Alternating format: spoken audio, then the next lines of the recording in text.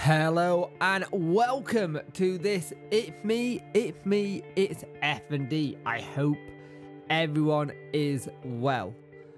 And I hope you're going into the start of this week in a good place and hope you are doing well. Because at the moment in the UK it is the summer holidays.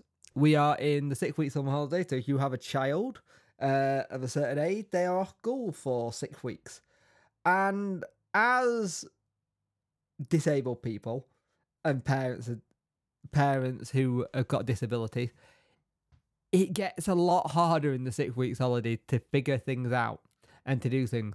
On the plus side, there's no school run, which is absolutely lovely. I'm not going to lie. Having no school run to do is fantastic. It's easier. It helps with a lot of things. Granted, I will be doing some walks with my little one just so she gets some exercise, so she's not in the house all the time.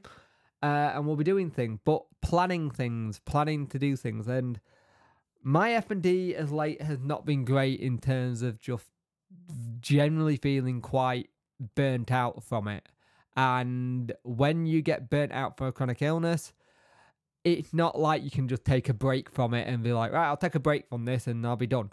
It don't work like that. There's no taking a break from it. You have to then go and deal with the chronic illness. And burnout is something that's real. You have to take your time. You have to make sure that you are taking as much rest as possible, making sure you're doing your own little ways of dealing with things, because sometimes there's things that you'll get dealt with that you deal with a different way than someone else with the same chronic illness deals with.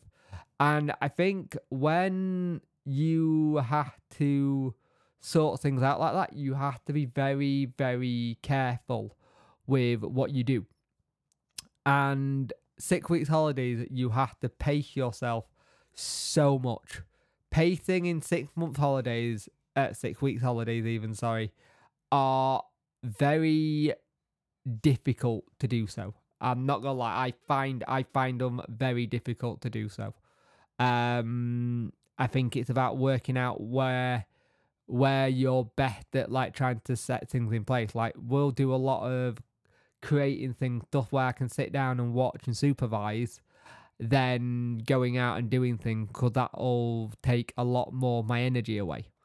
And I don't want to use all my energy on one day and then have 3 to 5 days where I'm having to recuperate that energy. It doesn't make sense. Unless there's a way of doing it where it makes sense, I will do. It's like using your energy to the best of your ability. I know there's a lot of people who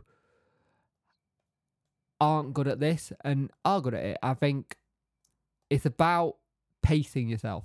And we say this a lot with FND, but you have to pace yourself. And I'll be the first one to hold my hands up. I'm naff at it. I am absolutely naff at pacing myself. Always have been.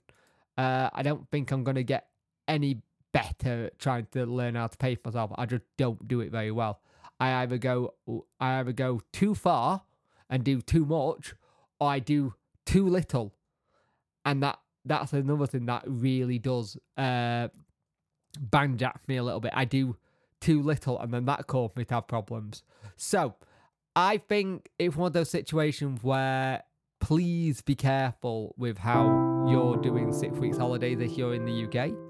If you're in elsewhere in the world, where maybe you've got a thing where you can put your child in a camp to help you, it might be worth doing as well.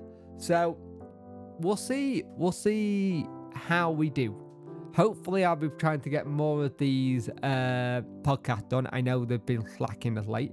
I do apologise for that, but it's a podcast run by someone who's got a chronic illness. It is what it is, isn't it? So thank you for listening to today. Please rate this podcast on all podcast platforms as choice.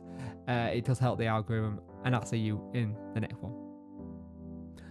I will finish with the, if you got out of bed this morning, your winning day. Anything else is a bonus. And if you need to rest, please rest.